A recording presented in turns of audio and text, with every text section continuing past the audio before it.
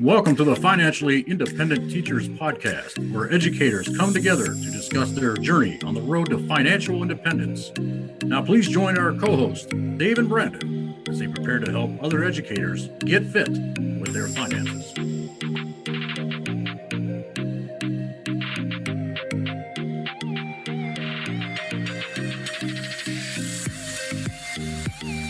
Welcome and thanks for joining us on episode number 82 of the Financially Independent Teachers Podcast. If you think your story can help other educators and you'd be willing to come on the show, please shoot me an email at getfiteducator@gmail.com. Coach, how are things in New Bern, North Carolina? I know that we're recording these episodes early in the summer, but I know football has started. And by the time this episode comes out, gosh, you're probably going to be in about week 6 or week 7. How's your mindset heading into a big football season with the new coaching staff? I enjoy it. I love coaching. In general, I love coaching, but football is a special time. Friday night football. It's always something special about that. And so, we're looking at our team, and we are young in experience. I think we graduated almost every touchdown from last year that we scored.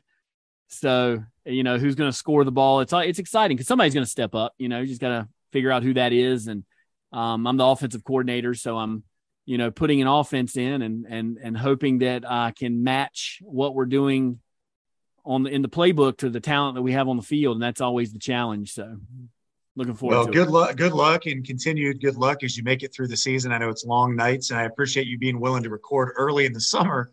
So, as we're hitting the grind, maybe we can take our foot off the gas a little bit. So, Coach, I appreciate that. I'm really excited about today's show because I'm actually being able to host my second cousin, Keith.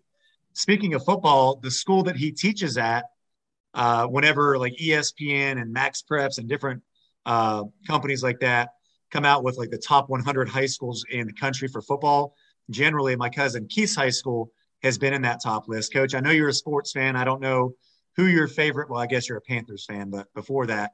So just some names that come from Keith's school. And if Keith, if I'm missing any, let me know. Paul Warfield, Hall of Famer for the Miami Dolphins, on the team that went undefeated, perfect season with the Dolphins. Corey Stringer, if you remember Corey Stringer, Coach, the offensive lineman from the Minnesota Vikings, who sadly passed away way too young. Maurice Clarett, the running back from Ohio State who won a national championship and beat Miami. You've got Mario Manningham, MVP of the Super Bowl for the New York Giants. And the list goes on and on. I'm sure I'm missing some other ones, Keith. Yeah, there was a Super Bowl where Bolden was on the team as well. He played for the New England Patriots when the Giants were playing the Patriots in the Super Bowl. So we had two kids in the Super Bowl at the same time. So that was pretty awesome. Yeah, you talk about a powerhouse, Warren G. Harding High School in Northeast Ohio, Warren, Ohio.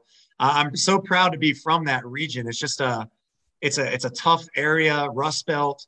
A lot of jobs have come and gone. People like me, I know my graduating class had 165 in it, and I know at least 28 people in my graduating class that have moved to North Carolina. So you look at the numbers there, I don't know what that is, 15% or so of my graduating class that I know of lives in North Carolina. Keith, you stuck around, man. You went to Warren Harding, right? Yes, I did. Proud 1991 graduate. So you were right there with Corey Stringer and that whole group. Yeah. My senior year, we won the state championship with them. It was amazing. It's so cool to have a cousin on the show, Brandon, because his uncle, Mark Fleischer, who I believe he's in the Hall of Fame for Thiel College up in Western Pennsylvania as a basketball player and a swimmer. Like, that was someone that I know that I looked up to. Sadly, he passed away too early. But just knowing that he was a really important face in our community. He was a longtime guidance counselor. Keith is a little bit older than me. So when he passed, I was maybe in my teens, just not really aware or caring as much about family maybe then as I should have. But how much of a role did Uncle Mark play in you getting into education with him being a lifetime guidance counselor? Yeah, Uncle Mark was like my man. He taught me just about everything. He took me golfing at a young age. He took me to the YMCA and taught me how to lift weights. And he was quite a bit my mentor. And of course, I went into teaching after he had been in the teaching, and I leaned on him very heavily my first few years. And And he's the reason why I invest money now, because he was the one who got me in 100%. He got me in. And we're gonna get into that story more in depth. But you went to Warren Harding High School, and now you're teaching at the same school that you graduated from. How many years have you been in it, and what is it like to teach in the school that you used to walk the halls from? Well, I'm going into my 26th year of teaching, and I absolutely love it. I'm Warren through and through. I live in Warren. I sent my kids to that school in Warren, and I just believe in the school district and the people and the students. And yeah, I wouldn't want to teach anywhere else. I absolutely love it. So yeah, we need more teachers that feel that way about the schools that they work at.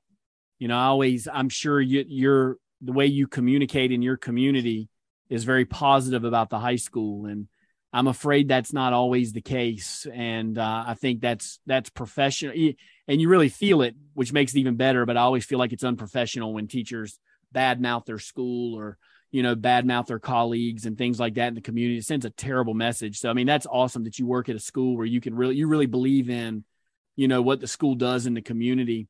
I did the math quickly there. You went to college for 4 years and went straight into teaching.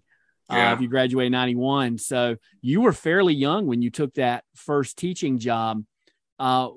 Did anybody help you get on a budget and get you set up for investing or set a plan for you? Or did you have to kind of stumble a little bit to try to make that happen? How, in other words, how well did you execute that coming right out of college? Well, I got to tell you, coming out of college, you know, I actually was working at the Tribune Chronicle, making real good money. I worked in the basement for the New York Times. So I remember when I got my teaching position, it was actually going to be a slight pay reduction. So I talked to the Tribune. They continued to let me work there on Friday and Saturday nights, just so I can kind of keep the job. And I'm, you know, teaching's tough your first year. You don't even know if you can do it. It's so difficult. You're making next to nothing. And, you know, at the same time, I was continuing to be a choir director at a church. So I was going in a lot of different directions, but no, I had no plan, man. At that point, I was in the middle of the ocean. I was treading water as hard as I could, trying not to drown to start my life, you know. So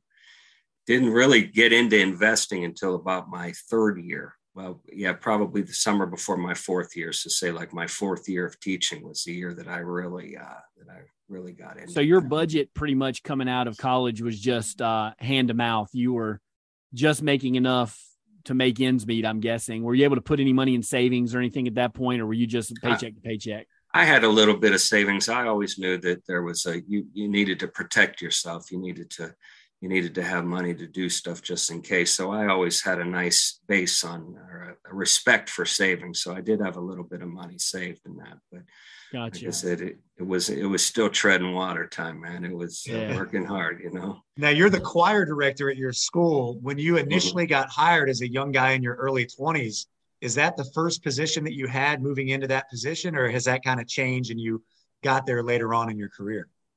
No, that was my first position, was choir director. And I probably was a church choir director prior to school.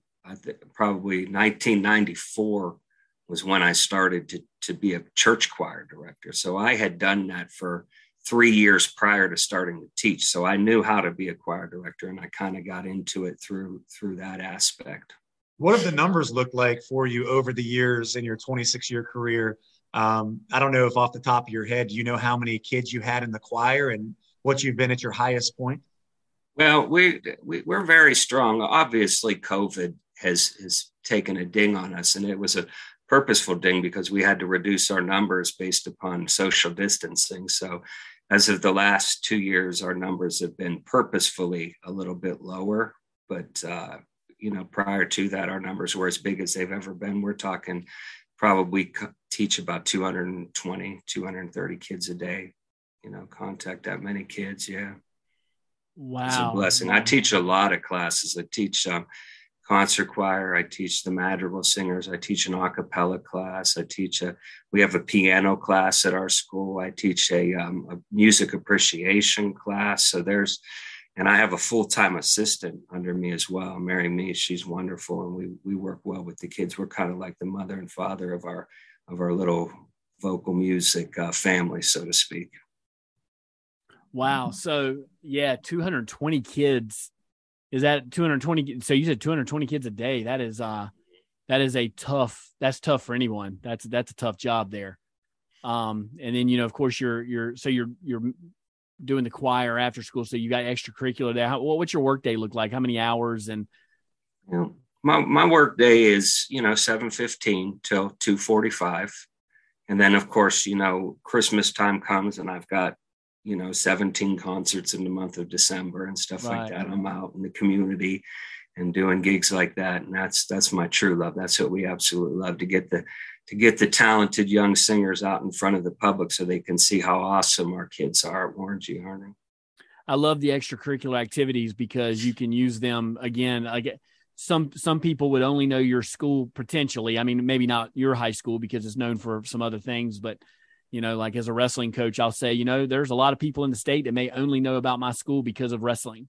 And so you put a team on the mat and they're ambassadors for your school. And, so that's always, so anybody that leads an extracurricular activity has opportunity, I think, to empower students to be ambassadors for their school. So I love all of the extracurricular activities. I think they all, are so meaningful. So you said it was about 3 years before you got into investing. Maybe you could talk to us just a little bit about that. See what happened. David mentioned my uncle Mark Fleischer. He's the greatest. And I would he'd come over my house and he'd say, Keith, we got to talk about you investing in this 403B. Now I'm in my third year of teaching. I'm not making anything. I'm struggling, man. I'm like, we can't barely go out to dinner and stuff like that. And so I, like everybody would say, I made excuses. I made a bunch of excuses. I got kids. I got this. I got that. I got bills. I'm not making anything. And every single time I would see him, he'd be like, let me see your paycheck, man. Let me see if it's in there. Let me see it. And it just got to a point where I was kind of avoiding my dude. I was avoiding the man who was my mentor. So finally, I remember one day there he was in the driveway of my house. And I was like, oh, I'm not even going to stop and see him. And that's when I knew. I was like, it's just time. My fear of letting him down was more than my fear of the great unknown of investing. And I went in and I got to this guy from MetLife. His name was Andrew Beleza. And I said, sign me up for $25 a pay. And when I got my first paycheck, I was scared to death. And well, the $25 was gone out of my paycheck. But when it said, MetLife on my paycheck, it said $32. I said, what the heck? Where did this $7 come from? How did I just make $7? And it was crazy. So I was like, and I just started pushing, man. I started pushing. I was like, oh, I wonder if I did 50, if it would be 64. Sure enough, boom, I'd invested 50 and this $14 came out of nowhere. So that was the beginning of it. And basically, I sacrificed majorly because I think that's my biggest thing that I bring to the table is that, I lived in a very modest house at the beginning of my career. I still live in that house. I bought my house in 1996 for $50,000. My payment was like $300 a month. So that's one of the main reasons why I was able to just push, because I basically took year 4 to year 10. I did not take a raise. Every single raise I just took straight to my man Belezo in MetLife, and I was pushing it in. I was pushing it as hard as I could. And at one point I was investing over $700 a paycheck, and it was crazy. And it's that fear thing. It's like I said to David, I'd go into that teacher's lounge and I would call every day. Is it there? Is the money still there? Maybe I'm being swindled. Maybe I'm, you know what I mean? Did you have any conversations with other teachers, or was this kind of a private thing that, you were scared as heck, it sounds like, and making the phone calls? Is it still there? Did somebody scam me? Did you have other conversations with other teachers like, hey, I'm doing this thing? And they're like, why would you do that? Or were they saying, hey, honest with you?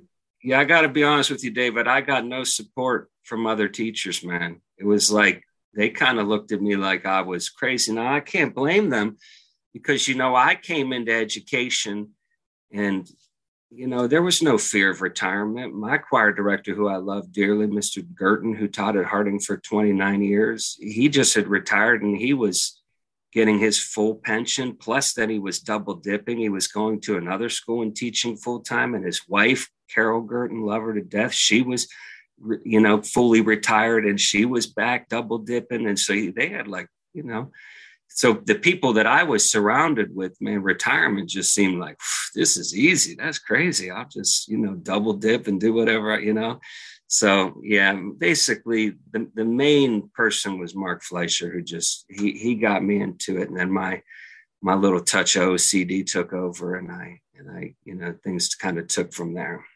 What did your debt situation look like as you started to invest? Did you still have a student loan? Did you have car payments? What did the debt situation look like? Oh yeah, I had student loans. I had about I think my payment on my student loan, it was about $10,000 in student loan. I think I paid like $120 a month for my student loan. So that's all going on, and we all know you don't make anything until like your 10th year of teaching. It's just this trickle thing. But yeah, I did have a car payment. I definitely had a car payment, but that was about it with those two things. So you said you started out doing $25 a paycheck, mm-hmm.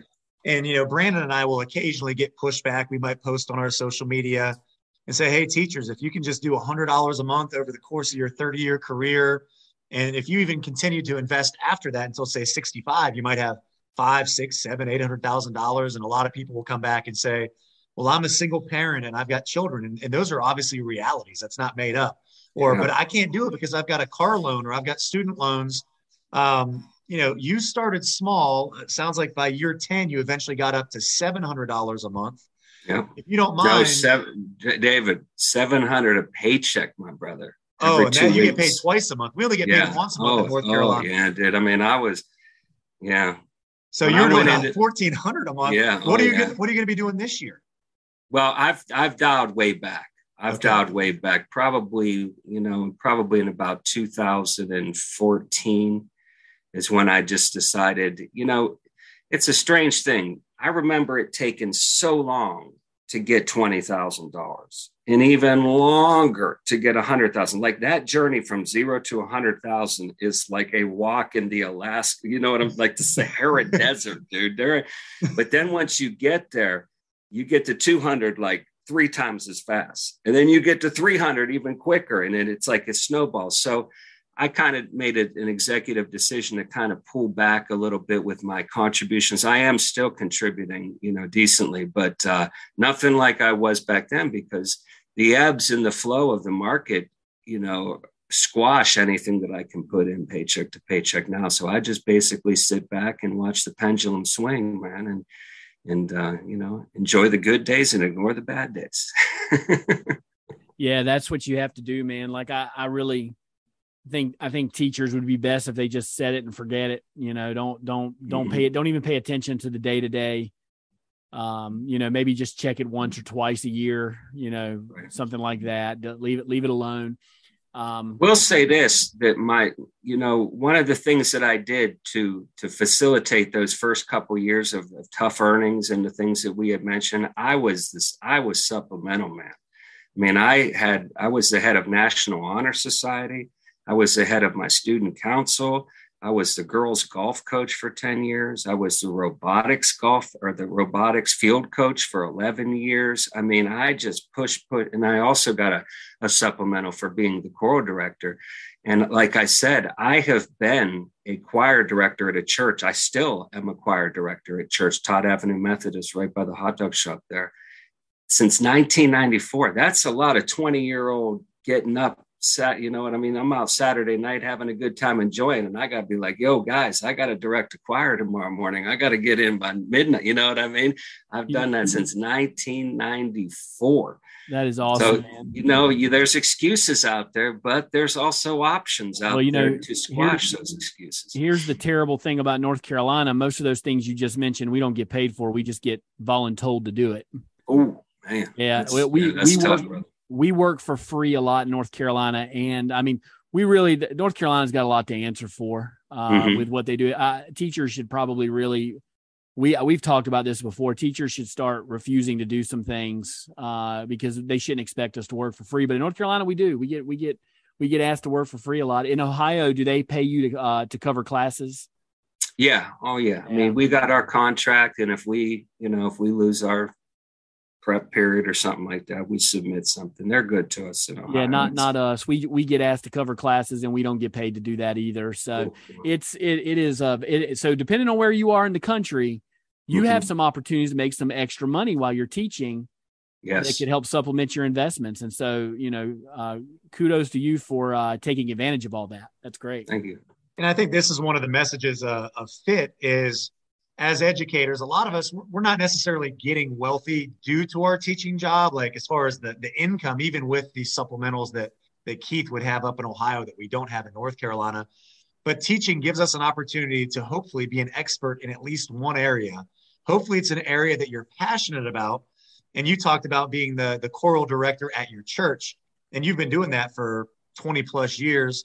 Is that something that, not that you view it this way, but does it end up kind of being a side hustle where, it's a paid position and you're taking your passion and your talents that you have in school, and now you're utilizing and mobilizing that outside of school, even though you started doing it before you were teaching?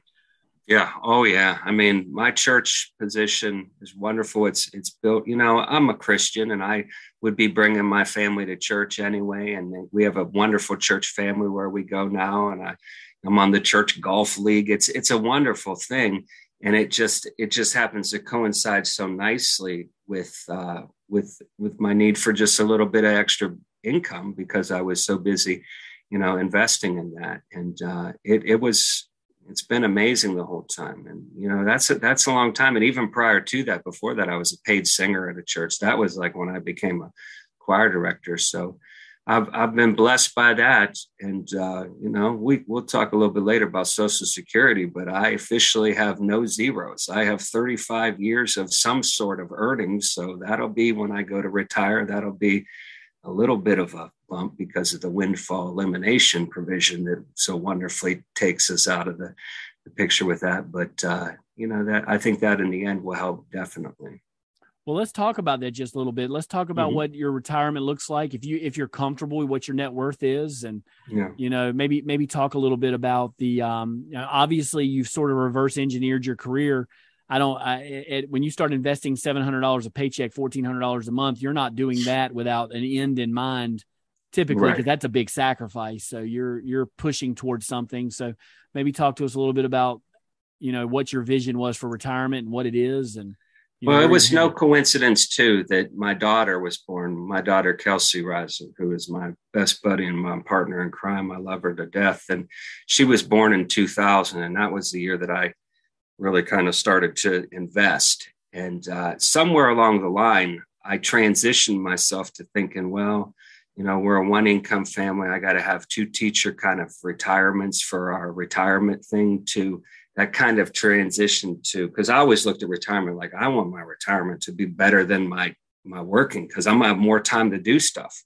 I'm not going to want to sit around the couch and, and try to ration out my little, the money I get every month. I want to go out and I want to go places. I want to travel. I want to do amazing things. But that kind of transition to the thought of generational social change and wealth for my daughter it's very important that I feel as though that, I'm kind of like ground zero. Somebody in my family, I felt like had to go out there and just, take the bull by the horns and, prepare the way for the future risings to come along. Cause, so that was the main thing. I thought it was always kind of intriguing. You hear about people who buy land, like the great grandparents bought this land. Well, they paid for that land, and they maybe didn't really use that land or benefit from that land. And then 4 generations later, they're, making it commercial and putting, buildings on it and leasing it out and making $1 billion doing that. Well, it took somebody at the very beginning to say, you know what, I'm going to be unselfish and I'm going to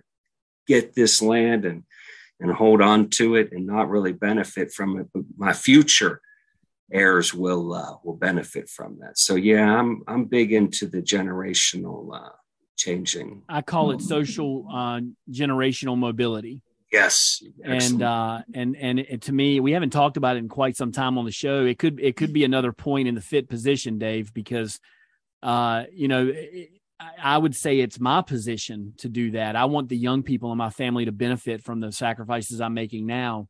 That's actually my most of my motivation, because I kind of already feel in some ways financially independent because I don't want to retire. Like I'm already living the life that I want to live, which, I know everybody's not doing that. And so some people want to make sure they retire early. There's the FIRE community and all that. But I mean, I have no desire for all that, but yet I'm still investing for that same reason because somebody has to start it.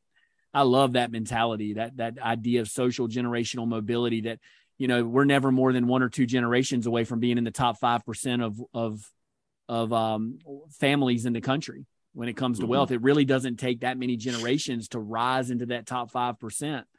And anyone can do it. It just takes that first person to make those sacrifices. So that's awesome, man. Yeah. And, the thing that, you had mentioned about retirement, not sure how many years I'll go. Maybe I'll go 31, maybe I'll go 32, not sure, something like that. But a part of my goal too was to be able to get myself off the tracks early. I think it's important. We always talk about, if you go 33, you're going to get this percentage more. Well, there's a variable out there that we don't think about, and that's time. Time is the variable that is so valuable. And hypothetically, what if I told you that every year you work after the age of 50, you lose 8 to 10 months off of your life? Well, if you were told that, then how much does that percentage change your decision to stay 35 or do whatever, to continue? Yeah, it just depends on whether you're enjoying what you do or not, and whether it's too taxing on you or not. Everybody's going to be different on that for sure. Sure. Yeah, I think that's the one great thing about teaching, again, that, we get to practice retirement every year. We do. And this is something that I know teachers get mad about sometimes, but when you'll see people arguing on social media that teachers don't make enough, or they make too much, or teachers are lazy, or this, that, or the other. I mean, we're 10-month employees. And then when you factor in all the different breaks that we have in the federal holidays, obviously, with coaching, and maybe you stay late and you're grading papers and things like that, we pretty much work 9 months out of the year when you subtract that other stuff. So, you can still teach, and those breaks, they just seem, and we've talked about this before, Coach, they come at the right time. So if you're still loving teaching, you can keep doing it, and you can still travel in the summer, and you can plan to go somewhere for maybe a week over spring break, or a couple weeks over, Christmas break, and go for Thanksgiving break. So again, as educators, you've got to figure out your why and what you want to do. So I kind of lean more on Keith's side. Maybe it's because we share blood and DNA here.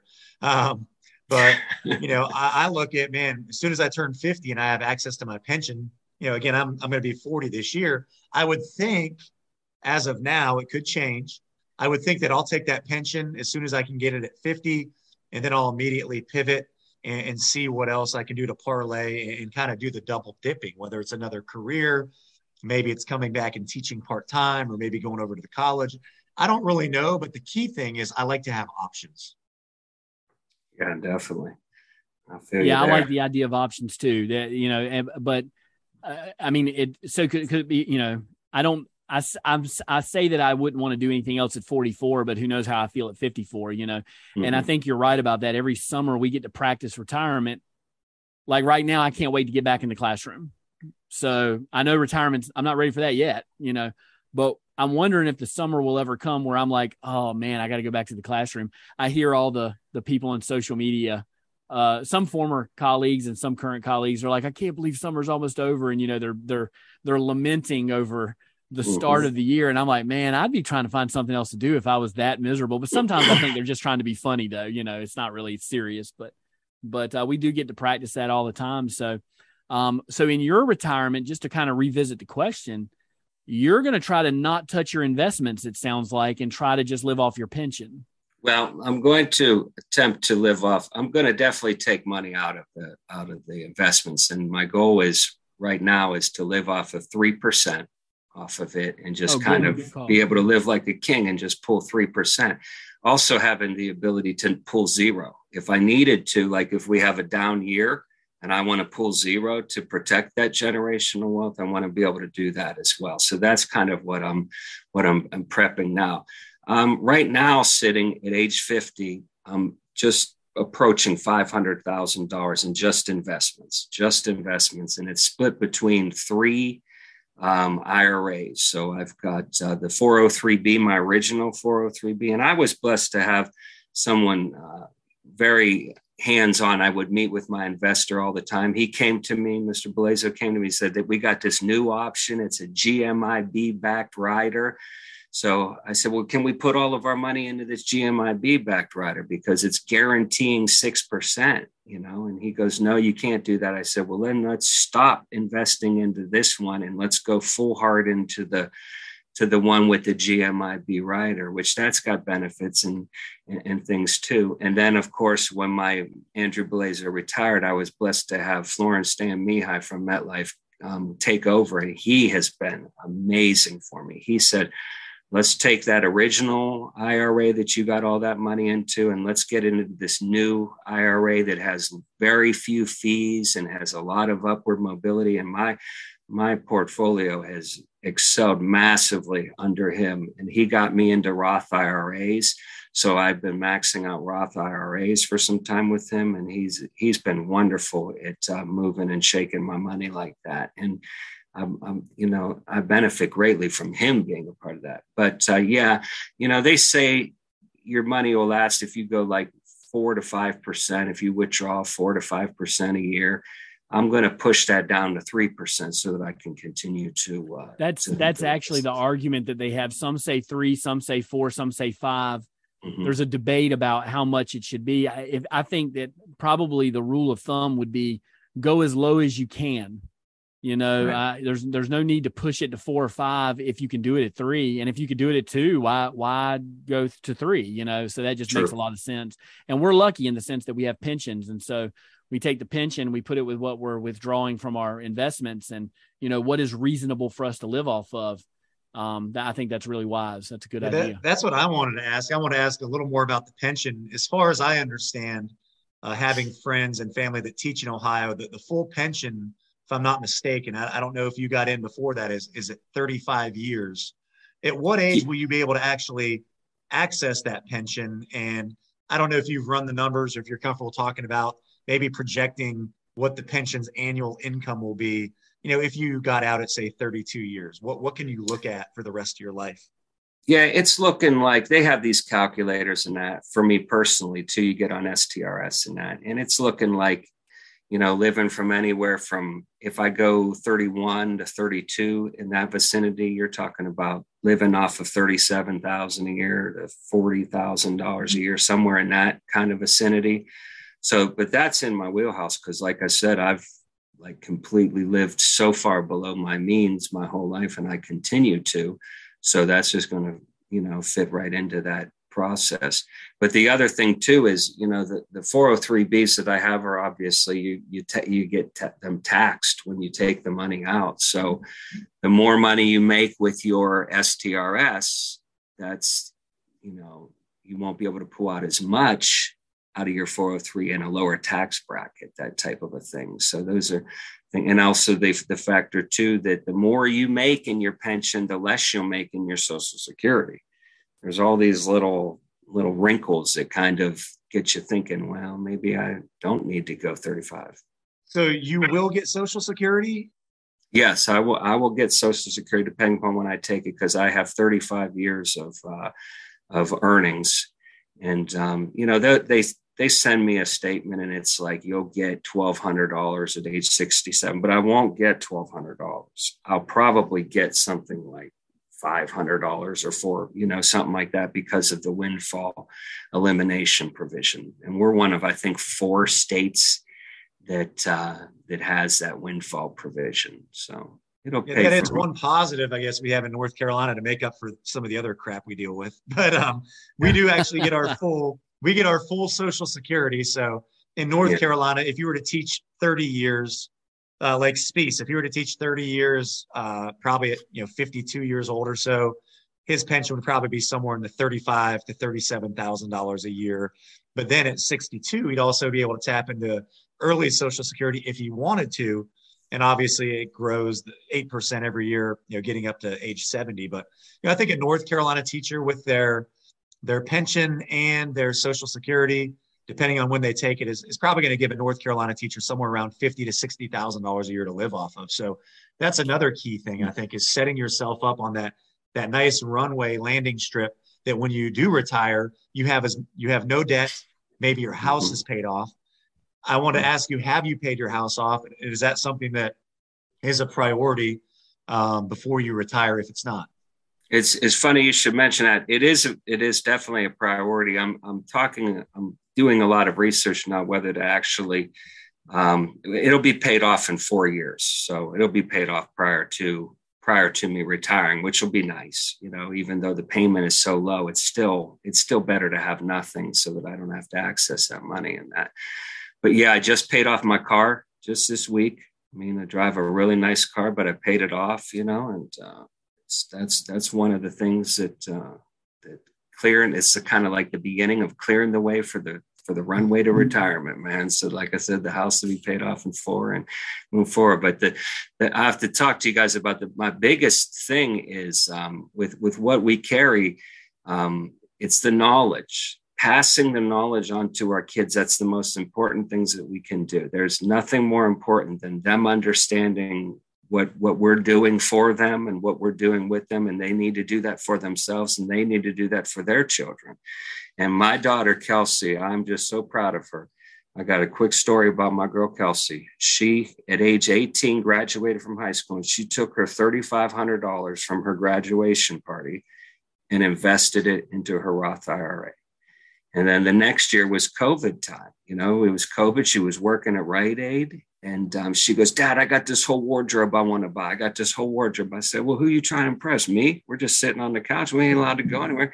So I talked her into investing $6,000, which is the max that someone her age can put into a Roth IRA.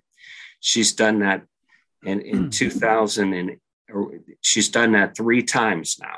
So in her Roth IRA at age 21, she's got $25,000 in her Roth, or she's got $21,000 in her Roth, and she's opened a 401k with her nursing job. She's got like an STNA. She's like an assistant. So she's got this 401k, and she calls me. She says, "How much should I put in?" And she's putting in like 25% of her paycheck into a 401k. So here's a kid who at age 21 has got $25,000 in her retirement thing right now. And she's a guaranteed net worth millionaire. Oh yeah, for sure. Guaranteed. And here's the thing too. Now how mine transitioned to generational wealth. Well, listen to how hers has transitioned. She is now at the front end of this FIRE movement, which the FIRE movement is the, financially independent, retire early movement. So her plan is to, obviously live with me as long as she can, because that keeps the bills and everything down. But, her first year of nursing, the first thing she's going to do is max out her 401k, which will be 19.5. And then she's going to 25 now. It's up to 20,500 now. Is it 20,500? Wow. All right. Good news for Kelsey. Yeah, exactly. So she's going to take that plus the Roth max right off the top. And then she's going to decide where her life leads after that. And it's like, how crazy is that? So she's going to be leading the movement, and her goal is to completely retire by the age of 45.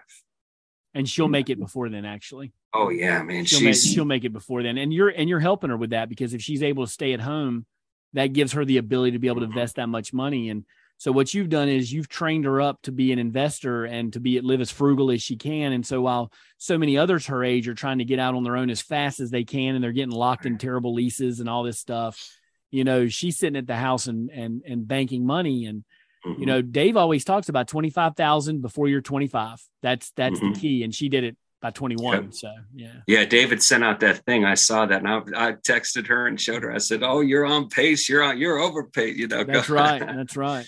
Yeah, here you go. You have your daughter that has 21,000 or 25. How much is it? 25,000 at 25,000 at 21.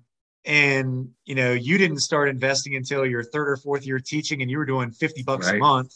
Yeah. But it's so important. If you're a young teacher, and when I say young, I'd say anybody under 35. I'm going to put myself in the old category at 39. But if you're under 35 years old, especially if you're in your 20s, if you can do that heavy lifting and delay gratification, then just like Keith said, you know, he didn't start out with doing much, but it grew over time over the course of a decade. He's done all his heavy lifting. He can kind of take his foot on the gas, and just having $500,000 in investments only at 50 years old, he can't touch them for another 9.5 years. And if you look at the rule of 72 and you look at how long it will take for his money to double, let's just say that his money doubles every 10 years at 7%. So at 50, he's got 500,000. At 60, he's got $1 million. He just was now able to touch it at 60. At 70, he's got 2 million. At 80, he's got 4 million, not counting any of his other stuff with property and things like that. So the earlier, the better. If you're in your 20s, try to get 25,000 invested by 25 years old. And maybe you feel like time has passed, but do you have nieces and nephews? Do you have children? Do you have grandchildren? You know, just because it passed for us and I didn't have 25 by 25 doesn't mean you can't spread the knowledge to other people. And I wanted to ask you that as we get ready to wrap up. How has your financial journey impacted you as a classroom teacher, as far as maybe just knowing that you're secure? Has it made you a better teacher? And have you tried to take any of this knowledge and impart that knowledge to your choir students to help set them up?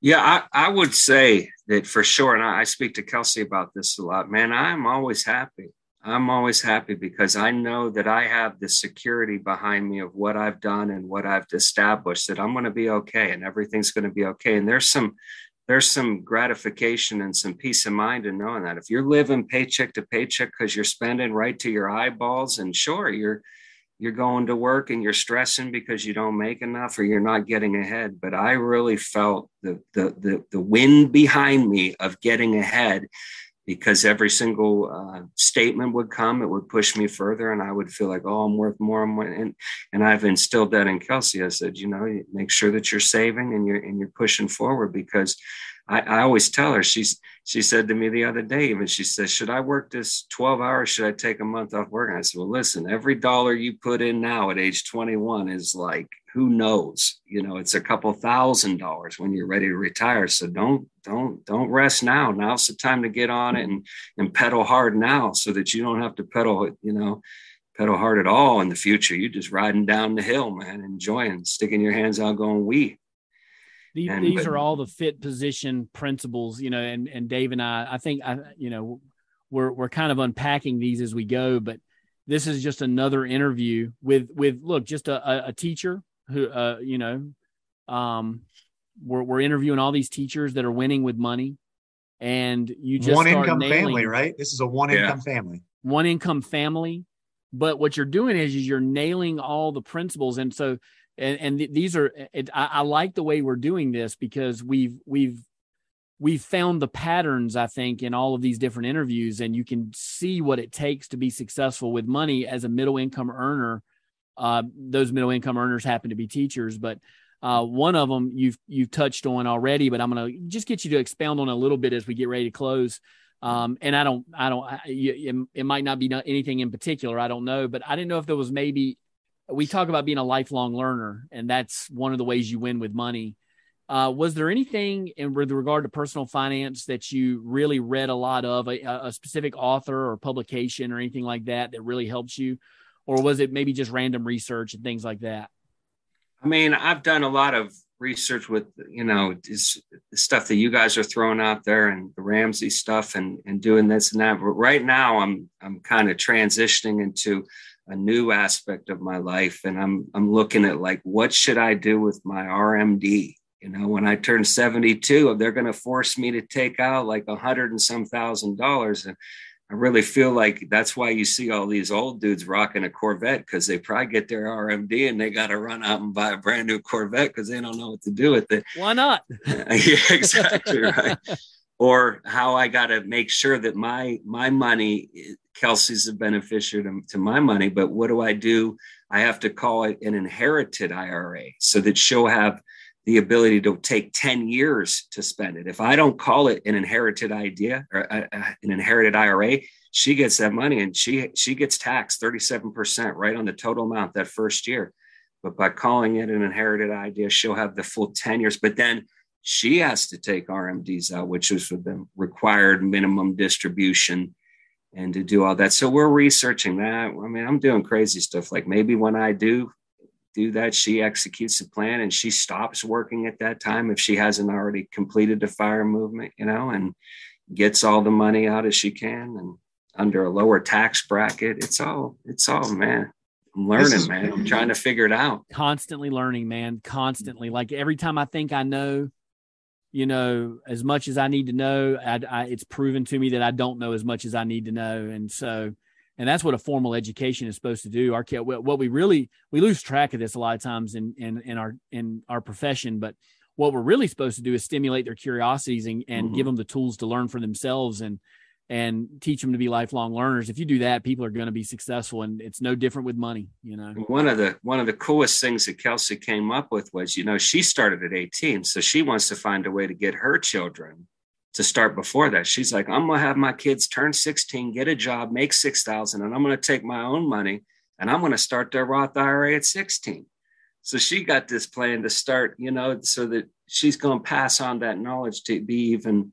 So Uncle Mark passed it to me. He started probably at 33. I probably started at 26, 27. She started at 18, and now her kids hopefully will start at 16. And her first question on a date would probably be, "So what's your net worth?" Because I'm not dating any scrubs. You're gonna have to bring something to the table here, man. I'm not going to carry you. I'm not going to carry you here. Straight TLC on that one. No scrubs. I always joke with her, say, I got 2 words for you: prenup. Oh, I mean, this is great stuff, man. It's, I'm so glad that we were able to reconnect. When you're a kid growing up and you've got an older cousin that's 10 or 11 years older, there's a big difference between you being in college at 18, 19, and I'm, playing hot stove baseball at 9 or 10, learning how to, play kid pitch for the first time. So it's cool that as adults, we've been able to come together and have this love and passion over the same thing. And I think you're doing a great job, because what happens a lot in America, and we see it so much in education, right? Mm-hmm. Where I forget the saying, you guys can help me out on this, where they say that, parents, we should, help pave the way for our kids with knowledge and things like that. But a lot of times we see parents in the schools literally physically trying to pave the way for their kids and not making them have to overcome obstacles and things like that. Big difference in The Millionaire Next Door. They say it's so hard when that first generation does get that wealth. A lot of times by the third generation, they've blown through it, because sometimes the parents, they're achieving all this success at work and they're working the high income job and they never see their kids. And in order to pacify and please their kids, they just give them everything. But it sounds like you're actually taking the knowledge, and obviously Kelsey, your young daughter, is implementing this, and she's already thinking forward about the next generation. So what could it be like in 40 years for the rising family? It's just crazy. We're talking deca millionaires, which really changes your family tree. So yeah, 4 generations, you end up in the top half of the top 1%, actually. Like I saw an article on this, on what you could potentially do by generation, and, based on historical returns in the market, or based on a 60-40 split in real estate and stock options and things like that. What could you potentially do? You can go from middle income earners to, by the second generation, net worth millionaires easily. And then when you start talking about 4th generation, you're talking about moving into the top half of the top 1%. In America. And it's unique because our money and our wealth is built on knowledge. It's not like we're some, rental video store that they're going to run, at a brick and mortar store that might go down or something like that. Right. Or based upon, it's based upon, get your kids invested by age 16 and let's go. Let's go. Yeah. Absolutely. Last thing I want to ask you is, obviously we talk to teachers from all over the country and even the world with a few of the episodes. Is there anybody that you can actually kind of confide in at work that's another teacher that's doing similar things to you? Or have you noticed that maybe it's more of a negative attitude or maybe ignorance regarding being able to invest as a teacher at your school? I have been the mentor for a number of young teachers. I always talk invest. But another thing that I also protect them from is try not to leave, don't cross state lines, don't mess up your pension. You teach and know how, don't run the PA for, after 7 years, because then you're going to have to teach 42 years to get to your 35, but there's no big disclaimer that information like that is out there. So yeah, I look at myself as a bit of a mentor for all of the young teachers that come into our district, and I try to get them into the investing side of things for sure. So you're the Mark Fleischer now that's telling these young teachers, you got to invest. Let me see that paycheck. I do the same thing at my school. So apparently Mark has passed that on down to us. But Keith, awesome interview. Coach Spiess, I always appreciate you being on and taking the time out of your busy football schedule. And I want to thank all of the FIT listeners for joining us on this version of the FIT Educator Podcast.